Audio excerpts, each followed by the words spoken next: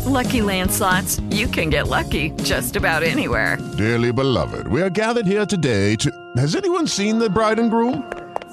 Sorry, we're here. We were getting lucky in the limo and we lost track of time. No, Lucky Land Casino, with cash prizes that add up quicker than a guest registry. In that case, I pronounce you lucky. Play for free at LuckyLandSlots.com. Daily bonuses are waiting. No purchase necessary. Void where prohibited by law. 18+. Terms and conditions apply. See website for details. Hello, everybody. This is Marshall Poe. I'm the editor of the New Books Network, and I'd like to tell you that we have a new and improved website. It has 2 new features that we think you'll love. One of them is a vastly improved search engine, so that when you type in keywords, you'll get a bunch of episodes really quick. The other is the ability to create a listener account. And in that listener account, you can save episodes for later listening. So you can create a kind of listening list. We think these features are neat and we think you'll enjoy them. Please visit the site today. Welcome to the New Books Network. Good day. Welcome to New Books in History, a podcast channel on the New Books Network. My name is Dr. Charles Coutinho of the Royal Historical Society. I'm a host on the channel, and today we are pleased, indeed honored, to have with us Professor Jeremy Black. Professor Black is Professor of History Emeritus at the University of Exeter. He is without a doubt the most prolific historian writing in the Anglophone world today, having written well over 150 books. And today we are discussing one of his latest books, How the Army Made Britain a Global Power, 1688 to 1815, published by Casement. Welcome, Professor Black. Hello. Professor, what is the thesis of your book? The book is an attempt to emphasize the role of the army in Britain's external and indeed internal development in this period. And in doing so, I'm not trying to downplay the Navy, but I'm simply arguing that the emphasis, totally understandable, on the Navy has sometimes led us to underrate the achievement of the Army. How much continuity, or discontinuity for that matter, was there in the British Army before and after the Glorious Revolution of 1688? Oh, well, that's a very interesting question. I mean, there was a considerable amount of discontinuity in a number. Obviously, some people went off with James II, James VII of Scotland, but more particularly because William III and the outbreak for Britain of participation in what Americans call the War of the League of Augsburg, what we in Britain more commonly call the 9 Years' War.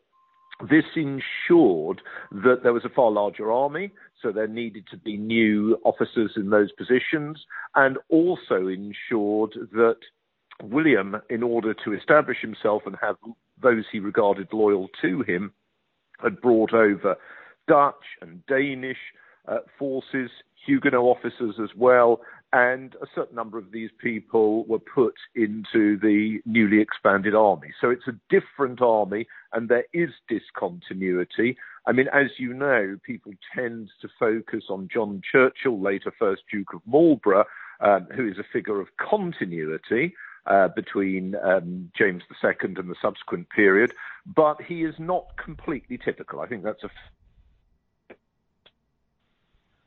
Let me ask you, as compared to, if we're talking about the period before 1789, as compared to other so-called ancien regime armies, how would you say the British Army was in terms of social composition in the officer corps?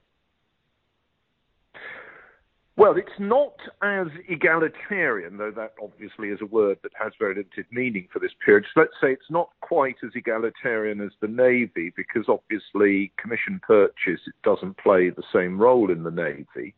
But on the other hand, you could go a long way in parts of the army without any particular money behind you or any particular social position. I mean, in essence, and I think this remained the case, well, I know it remained the case into the 19th century and into the 20th century.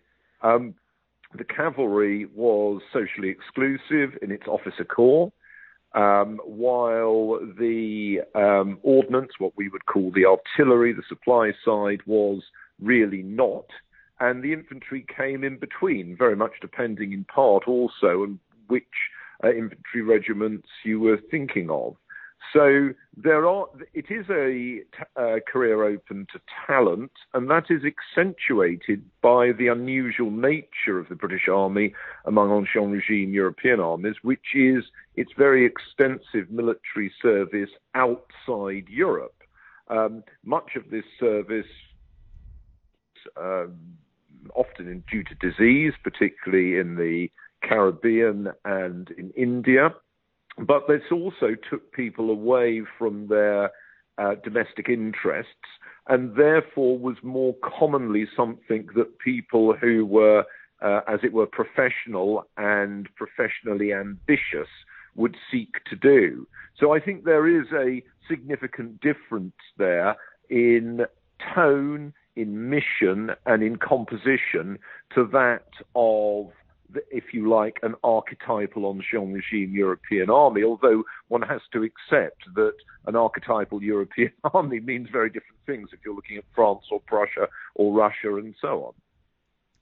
Was the improvement of the British Army's performance in the War of the Spanish Succession, as opposed to the 9 Years' War, mostly due, would you say, to Marlborough's generalship?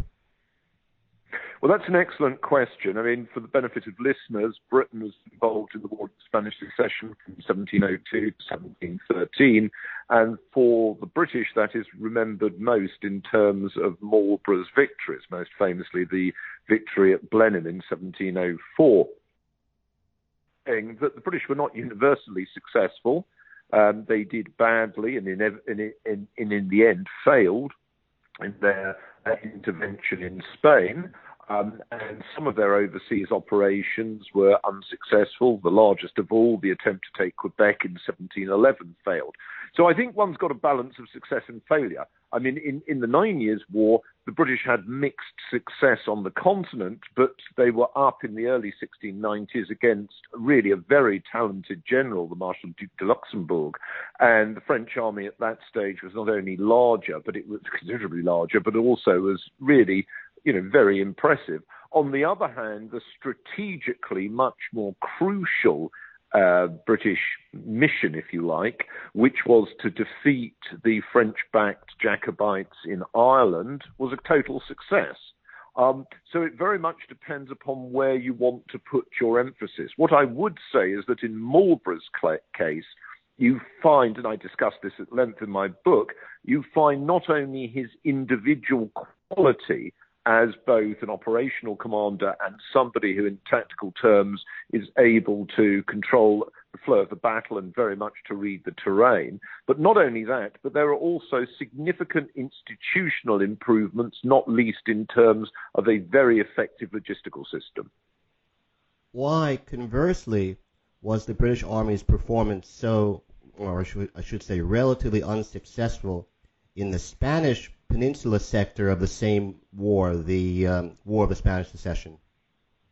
Well, that's again an interesting and very important question. I think, first of all, the French eventually wielded out a very good general, ironically of British antecedents, the Marshal Duc de Berwick, or Berwick, as one might otherwise call him. The British suffered from very poor logistics. They're not surprisingly so much harder to buy supplies. They suffered from Castilian backing it was a Spanish civil war, as you know, from the fact that Castile was much more behind the Spanish candidate, Louis XIV's grandson, Philip, Duke of Anjou, Philip V.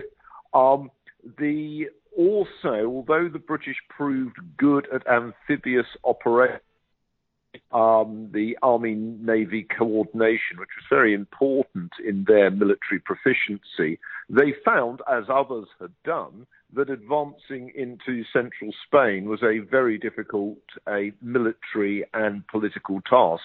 And ultimately, it proved very hard for them to translate military success, and there were military successes, including the occupation of Madrid, but they found it very difficult to translate military successes into political outcomes in terms of ending the Spanish Civil War on terms that were acceptable to them and their candidate.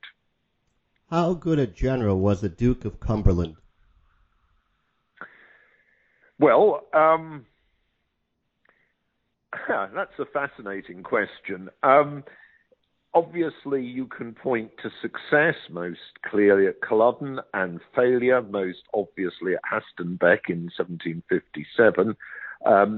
But I think what I would say is in the campaigns that tend to attract the most notice, apart from Culloden, are those in the Low Countries, where again he's up against a very good opponent, Marshal Saxe. He's part of an alliance which is a coalition of very different interests, Austria, the British and the Dutch being the leading players. The French are able to call on new nearby systems of supplies, and for the British in the Low Countries, there is the distraction, worse than distraction, of the Jacobite Rising of 1745, and the most important actually military dimension of that, which is that it wasn't crushed that year and therefore lasted into 46 and affected 2 years of the campaigning season in the Low Countries. So I think all of those plays a role. As far as the Culloden campaign is concerned, of course, and the previous year in 45, I mean, he, how should one put it? You could argue he's wrong-footed by Charles Edward Stuart and therefore not understanding the axis of Charles Edward's advance is bypassed when Charles Edward gets to Derby and closer to London than Cumberland's army, so that would be a debit against Cumberland. On the other hand, Cumberland proves himself a much more vigorous commander than George Wade, Field Marshal George Wade, the elderly, experienced commander, who is completely outfoxed by Charles Edward. And ultimately, in 1746, in the concentration and bringing forward of forces in northern Scotland, in the deployment of supplies, Cumberland adopts a form of inexorable, sorry, I'm just tired, that was terribly pronounced. Cumberland, let's say, adopts a deliberative style of generalship, which works. And obviously Charles Edward is unfortunate in the tactics he chooses to adopt at Culloden, but I think it's fair to say that he's been really put into a difficult circumstance by Cumberland. What were, you believe, the key variables which led to the victories by British Army and Navy, for that matter, in 1759 and thereafter in the 7 Years' War? Well, again, that's a very interesting question. And of course, one runs together, as it were. And there's always a danger if one does that, in the sense that one tries to make success, or appears to make success, A, inevitable, and B, based on common features. One's running together all sorts of things. So 1759 sees both a battlefield victory over the French in modern-day Germany at Minden and the very different victory over the French on the heights of Abraham outside Quebec. So different circumstances play a role, just as indeed they did for the two great British naval victories of 59 at Lagos and Quiberon Bay. What I would say is that you have a resilience under combat, which is very important, and which contemporaries, not just British contemporaries, but non-British contemporaries, noticed. British units would go on firing, they would go on fighting. They rarely broke under the strain, even when they were put under really difficult circumstances, which was definitely the case at Minden. Quebec's not easy either. So there is a battlefield tactical proficiency, which I think is very important, with high unit cohesion, very high firepower. British infantry were noted for their, indeed went on being noted, you can think of 1914 at the Battle of Mons, went on being noted for having distinctly high fire rates. So that's very important and very demoralizing for opponents, both whether the opponents are relying on shock and whether they're relying on firepower. And then other features that I think are worth, and just in case you think this is all after the British did have deficiencies. Their cavalry was not generally brilliant. But other effective and important points is that there is this willingness to act and skill in acting in a multidimensional sphere, so that if you're looking at the period of the 7 Years' War, British forces are operating successfully in India, in Germany, in Portugal in 1762, in the West Indies, and in North America. Now, that showed a very impressive ability to operate across a range of activity, which you simply do not see in the French or the Prussian or Austrian armies. The only army that really, and I personally think it's the army that really needs to be considered alongside the British Army, although it has a very different social politics, but the only army that has a comparable need, opportunity, requirement, whichever term you use, but also capability to campaign against very different opponents is that of Russia. And of course, if you're looking at Russia during the period that I cover in my book, Russia operates against Swedes, Poles, Prussians, Turks, Persians, and peoples in Central Asia. So I think what as well as against rebels like Pugachev Rising. So I think what one's got here is to think about the impact in terms of capability and global position of a military that's capable of such a all-round capability. It might mean that in an individual war or campaign, it does poorly against an opponent who is very much specialized for particular tasks. But if you're looking at all-round capability, then I think one's really looking at the British and the Russians as the leading armies of that period. What explains the lack of a successful learning curve by the British Army in the American War of Independence? Well, that's a very interesting question. There's certainly no benign outcome in the sense that the Navy, having in 78 at the Battle of Ushant fought, a sort of indecisive draw with the French, and again the same thing at Virginia Capes in 81. In 82, really delivers a very powerful verdict at the Battle of the Saints. So there's no equivalent of that for the Army. I think it's rather difficult. I mean, as you know, I've written separately on the War of American Independence, including most recently To Win and Lose an Empire. What I would suggest is we can dangerously overplay the extent to which Yorktown throws light on tactical or operational skill. I mean, it was a serious blunder by Cornwallis. He puts himself in a position where if naval superiority is lost, he's had it, and indeed that's what happens. But Yorktown itself is not, it's not an equivalent of sort of a battle like Brandywine or Long Island or Guilford Courthouse or Camden. It's more in the nature of a siege. And as a siege, if you're outgunned, you are going to succumb at some stage or other unless you are relieved.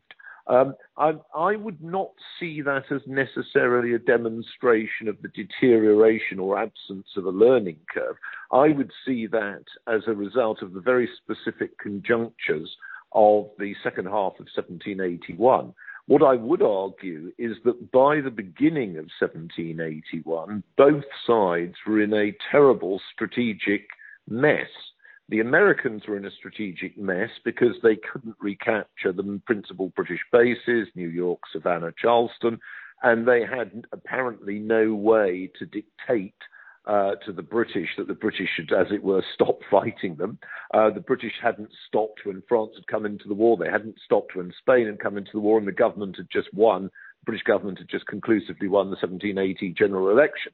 So from the Americans, they're in a terrible strategic mess, and that doesn't tend to be brought out by American historians, who I think often lack this wider picture.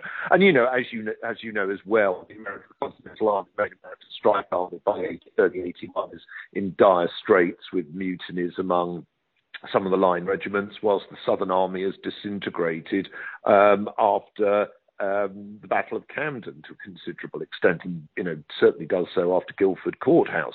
On the other hand, the British are also in a total mess. They're very much reduced to a something must turn up approach. There seems to be no way in which the ability to hold sections of America or the ability of Britain to go on fighting is going to lead the Americans to the political outcome that the British want. So I think that by the beginning of 1781, a compromise peace was inevitable. Neither side wanted a compromise peace. And I mean, in the end, shock horror, and again, most people don't tend to think of it this way. A compromise peace does end up happening. There is a partition of British North America. There is not the British, as it were, are not driven out tails between their legs. But that compromise is considerably worse for the British as a result of the political crisis that follows Yorktown. Yorktown is a classic example of you could say Dien Bien Phu is another example, although in a very different context, of a battle that has a political context different to its military significance. The military significance is not enormous. The sending a force into the Chesapeake by land was, in the absence of clear naval superiority, was at best a gamble. It's not the biggest British field army in North America. That's in New York. So, it's not the end of the war militarily. And 1782 is a very unsuccessful year militarily for the American patriots. But on the other hand, what it does do is create among the British ministry and in Parliament a sense that there needs to be a change of men and measures. And that creates a situation which George III loses control of politically. He has to turn to people he doesn't like, led by the Marquis of Rockingham, and Rockingham's policy is the opposition policy, which is let's focus on the French and let's try and have a reasonable peace with the Americans. Now, that is not made inevitable by the military outcome of Yorktown. So I'd just like to underline that point. And a more general one, you and I have had some very fruitful discussions, and you're a very experienced thinker about strategy in the 20th century. I think one of the great problems when people look at military history as a whole is that they don't really understand the strategic aspects and implications of what's going on. And I think the American War of Independence is a classic instance of that. I don't know about you, but I'm very busy and I don't have a lot of time to cook. That's why I subscribe to Factor. Eating better is easy with Factor's delicious, ready-to-eat meals. Every fresh, never frozen meal is chef-crafted, dietitian approved, and ready to go in just 2 minutes. You'll have over 35 different options to choose from every week, including Calorie Smart, Protein Plus, and Keto. These are 2-minute meals. Factor meals are ready to eat and heat, so there's no prepping, cooking, or cleanup needed. They're flexible for your schedule. Get as much or as little as you need by choosing your meals every week. Factor is the perfect solution if you're looking for fast, premium options with no cooking required. Sign up and save. We've done the math, and this is important. Factor is less expensive than takeout, and every meal is dietitian approved to be nutritious and delicious. Head to factormeals.com/NBN50 and use code NBN50 to get 50% off. That's code NBN50 at factormeals.com/NBN50 to get 50% off. What explains the successes of British forces in the Indian subcontinent in the period covered by the book? Well, thank you. That's a very interesting question. I mean, one's looking there at two main types of opponent. One, forces deployed by rival Europeans, which is classically the French East India Company, though there's also some fighting with the Dutch. And secondly, and in a more persistent fashion, conflict with hostile native or local powers. I think, first of all, there was nothing inevitable about British success. That, I think, is very important. And many of the battles were extraordinarily hard fought, particularly against the Mysore forces and in the 1780s and 90s, and against the Maharathas from the 1770s through, I would say, till the 18 teens. And, you know, if we're talking about fighting quality, the Maharathas at Asai, for example, in 1803, their fighting quality was as high as that of the British. And both sides took terrible casualties. So I don't think there's any tactical superiority, though I think it is important that the British sepoys, both British regular troops, but also the sepoys, the Indians they recruited and trained to fight like British regulars, as opposed to the Indian native allies who fought in the traditional fashion that they're accustomed to. Again, the British interest in and experience in firepower bayonet tactics, I think proves very successful on the Indian battlefield, just as it's proved successful in European battlefields. But I think there are also broader strategic and political issues here. I think, first of all, the absence of any coherent opposition to the British. In other words, there is opposition to the British, but it comes from powers, rulers who are rivals of each other as much as of the British. I think that's very, very significant. And that point is underplayed or ignored by a lot of modern Indian commentators seeking a grievance history in the history of their own country. Their country didn't exist in the 18th century. I mean, that's a key point. And you have a number of players there, of which the British are one, the French are one, but Nizam of Hyderabad is one, the Afghans is one. There's no clear northwest boundary. What remains of Mughal power is one, etc. The Marathas, etc., etc. The Nawab of Bengal, etc., etc., etc. So there's a variety of powers. The British are able to seek to maneuver in that context, just as others seek to maneuver against them. So, for example, Mysore expansionism is unpopular in the 1770s and 1780s. That wins the British allies. Maharata expansionism is unpopular. That wins the British allies. Afghan expansionism is unpopular. That wins the British allies. Conversely, there are occasions in which there's cooperation against the British, 1765 for Gees Valley. So you've got this interplay, and very complex interplay of politics and warfare, which means that strategy is a very movable feast in this period in terms of how you try and define priorities and try and fix alliances. But Britain also benefits from being part of an international trading system and being able accordingly to use both finance in terms of bullion and credit in order to recruit extensively Indian soldiers and also to win the alliance of Indian rulers. So I think that is a dynamic. Also, with its three presidencies, as they were called, organizational bases in Bengal in the northeast with Calcutta, in the Carnatic in the southeast with Madras, and in Bombay in the west, what they have is a presence in three areas, an ability at times to send support from one to the other. Bengal, for example, sending support to Bombay in 1779 to 1780, Madras sending support up to Bengal in 1756-57.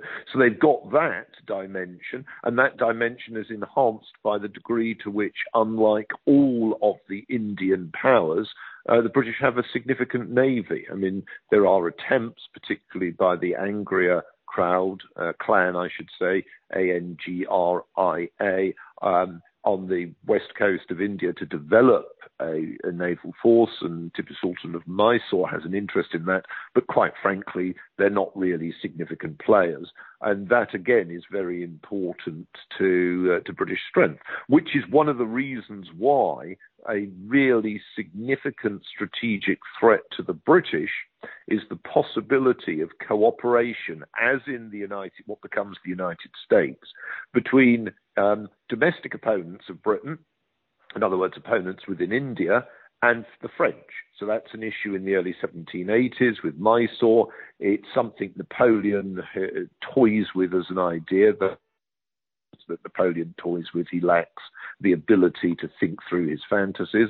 But ultimately, British naval strength is crucial. And you could argue, there are the hard-fought battles in the early 1780s in Indian and Sri Lankan waters, or you could argue, if you like, that the Battle of the Nile in 1798, which destroys the major French fleet in the Mediterranean, is a crucial forward defense for India, for British India. What explains the lack of success in the British expedition to the Argentine in 1807? Oh, a total misreading of the situation there, the willingness of the Buenos Aires population to look to Britain, exaggeration of what an amphibious force can do in a hostile urban terrain when deployment is lost and firepower is hard to bring to bear. The British had the same problem in 1807 when they sent troops into Egypt, incidentally. I think those are both factors. Strong resistance, I think that was very important. A not particularly impressive commander is also significant. In terms of the Peninsula campaign during the Napoleonic Wars, could there have been said to have been both a successful learning curve by the British and conversely an unsuccessful unlearning curve by the French? Well, the latter one I like a lot. The French certainly didn't learn how to confront the political and military challenges of the peninsula, or they didn't learn adequately, nor, in my view, did they learn how to fight the British. So they failed in both respects. Obviously, there's a very good series of books on the Spanish dimension by Charles Esdell. There isn't really, in my view, a good overall study of the French army in the peninsula. And I think that's actually something that's missing in the literature, which is disappointing. There are all sorts of things are said that, I've discussed some of them, that Napoleon micromanaged, that some of his commanders weren't particularly good, etc., etc. I think that none of this really captures the question of what goes wrong for the French, and why in some areas they do obtain success, but not in others. So that's the French side. On the British side, interestingly enough, there was, as you know, a tradition of British military commitment to Portugal, with experience of Portugal, going back, in fact, to the 12th century, when the English Crusaders helped to liberate Lisbon from Moorish rule. But more specifically, in recent years, there had been that in the 1660s, in the 1700s and the 1760s. So, and again, difficult terrain in interior Portugal, can be very dry and hot and all the rest of it. But there are amphibious bases in Porto and Lisbon in particular, through which the British can direct supplies and use their amphibious strength. So those are important. What was a different task, and where I think you're absolutely right to refer to the question of a learning curve, is the much more problematic task of marching into Spain, where although there's local sympathy there and sometimes active military cooperation, there are many more logistical strains, the supply route's much longer, and the French are closer to their supply lines and more resilient, if you like, though not always more resilient, but more able to mount a counterblow, as, for example, in 1812 after Wellington's great victory at Salamanca. But the British do get better at it. They win the confidence not just to defeat the French in what you might call defensive battles like Busaco, when it's, as it were, the French attacking them and enabling the British to maximise their power, but also in battles in which they take and win and use the initiative, as at Salamanca or Vitoria, And again, with Wellington, as with Marlborough, you've got a great skill in reading the ground, you've got confidence in your troops, you've got the ability of units to go on fighting and fighting well, even when the battle around them appears to be disintegrating. In other words, even when they're facing French units in greater numbers that appear to be able to outmaneuver them or outflank them at any rate. So you've got a combination of those factors. The British have some mixed success, as you know, in siegecraft, but they get better in that. And again, I think your phrase of a learning curve is a very felicitous one, because in 1813, the British proved very successful in siegecraft. So yes, I would see a marked improvement in British fighting technique, and with the French, at best, a poor record, and at worst, an active deterioration. Forgive the following Philistine question, but if you wanted to compare and contrast the Duke of Marlborough and the Duke of Wellington, who would you say was the better overall military commander? I would say Wellington, because although Marlborough was particularly had great quality and, of course, had fought in more than one context, fought in Ireland as well as on the European mainland, I would say that Wellington had the experience of a whole range of activity, I mean, including his real sort of first command responsibilities in India. So I would give it to Wellington. But, I mean, in doing that, I don't want in any way to downplay the skill, flexibility, and grit and determination that Marlborough shows. Why was British military performance so uneven in the War of 1812? Well, again, they're up against, at times, a good opponent, variably so. I mean, obviously, on the various fronts in Canada, the Americans do not are not particularly brilliant. But I think in a way, I mean, this is a war the British didn't want to fight, and it was not really clear what they were strategically trying to achieve. So you've got defensive victories in Canada. Well, that's okay. We can understand that. But what exactly are they trying to do with their amphibious operations, whether against the Chesapeake, most famously in 1814, or on the Gulf Coast, most famously in 1815? The British aren't after territorial gains. You get some American historians that say that. It's just rubbish. The British aren't after I think they just want to end the war. And it's not exactly clear how best they can do that. And indeed, it has to be said that until 1814, the spring of 1814, the main military commitment is very much against France. So that is a much more important task for them to engage with.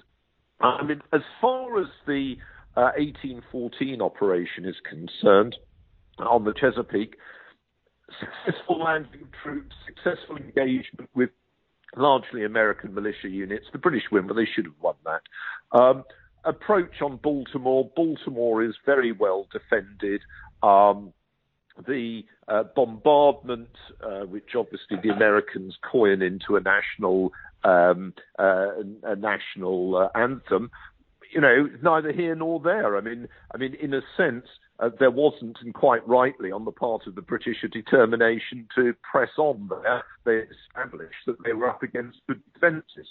New Orleans is a bungle, a total bungle, mishandled attack, and it enables the war to end. And as you may know, I've written a whole book on the War of 1812. It enables the war to end with an impression of American victory. But the practicality of it was that the Americans had gone into the war with two main strategic requirements. One, to conquer Canada, which was their clear goal, and two, to rectify the situation at sea. Well, they achieved neither of those.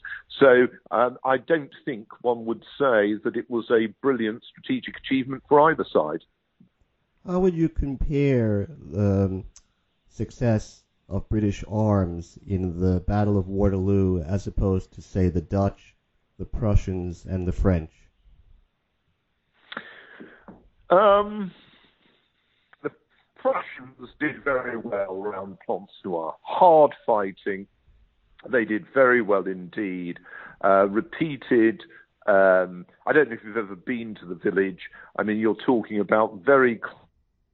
Obviously, there was initially a lot of fighting in the fields to the northeast of the village, but once they close quarter, back and forth, really nasty stuff. The Prussians did well, whereas they hadn't done so well at Ligny 2 days earlier. They'd stood and fought, taken heavy casualties. So the Prussians, they did well.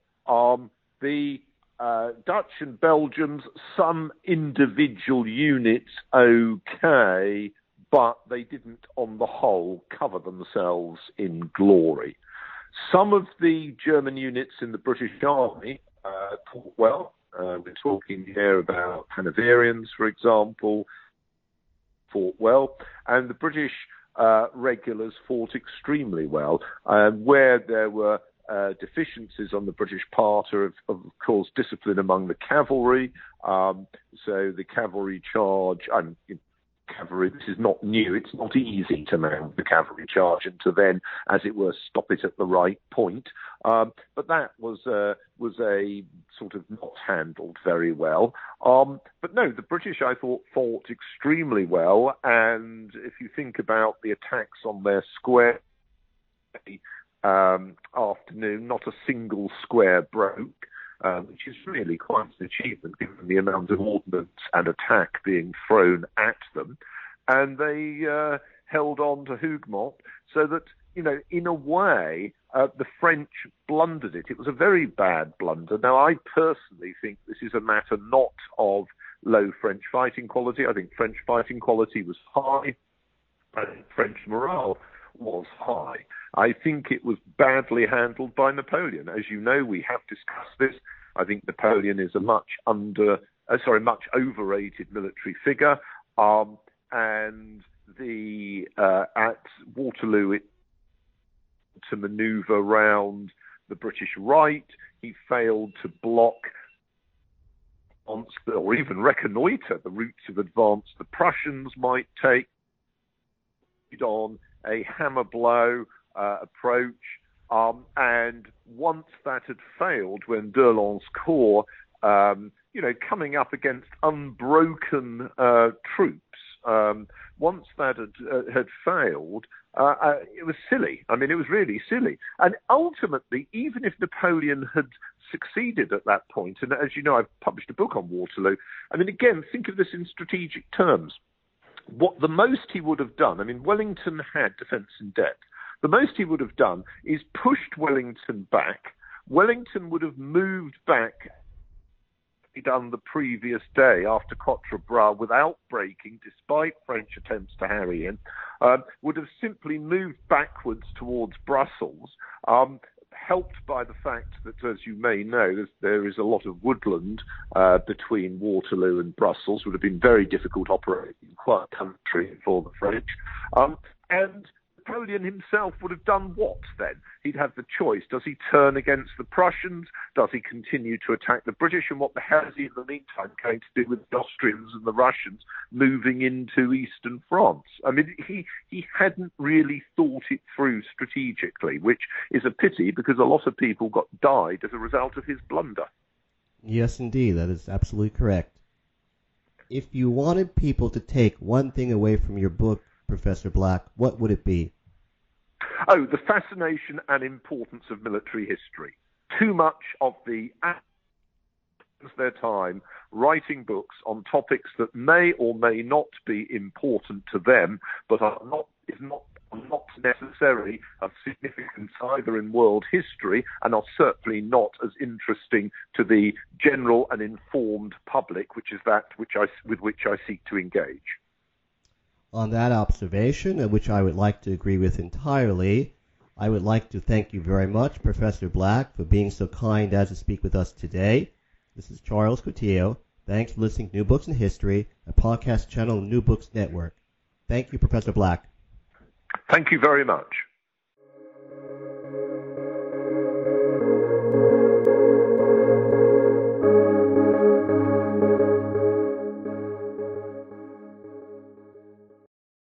guys, it is Ryan. I'm not sure if you know this about me, but I'm a bit of a fun fanatic when I can. I like to work, but I like fun too. It's a thing. And now the truth is out there. I can tell you about my favorite place to have fun. Chumba Casino. They have hundreds of social casino style games to choose from with new games released each week. You can play for free anytime, anywhere. And each day brings a new chance to collect daily bonuses. So join me in the fun. Sign up now at ChumbaCasino.com. No purchase necessary. VGW Group. Void where prohibited by law. See terms and conditions. 18+.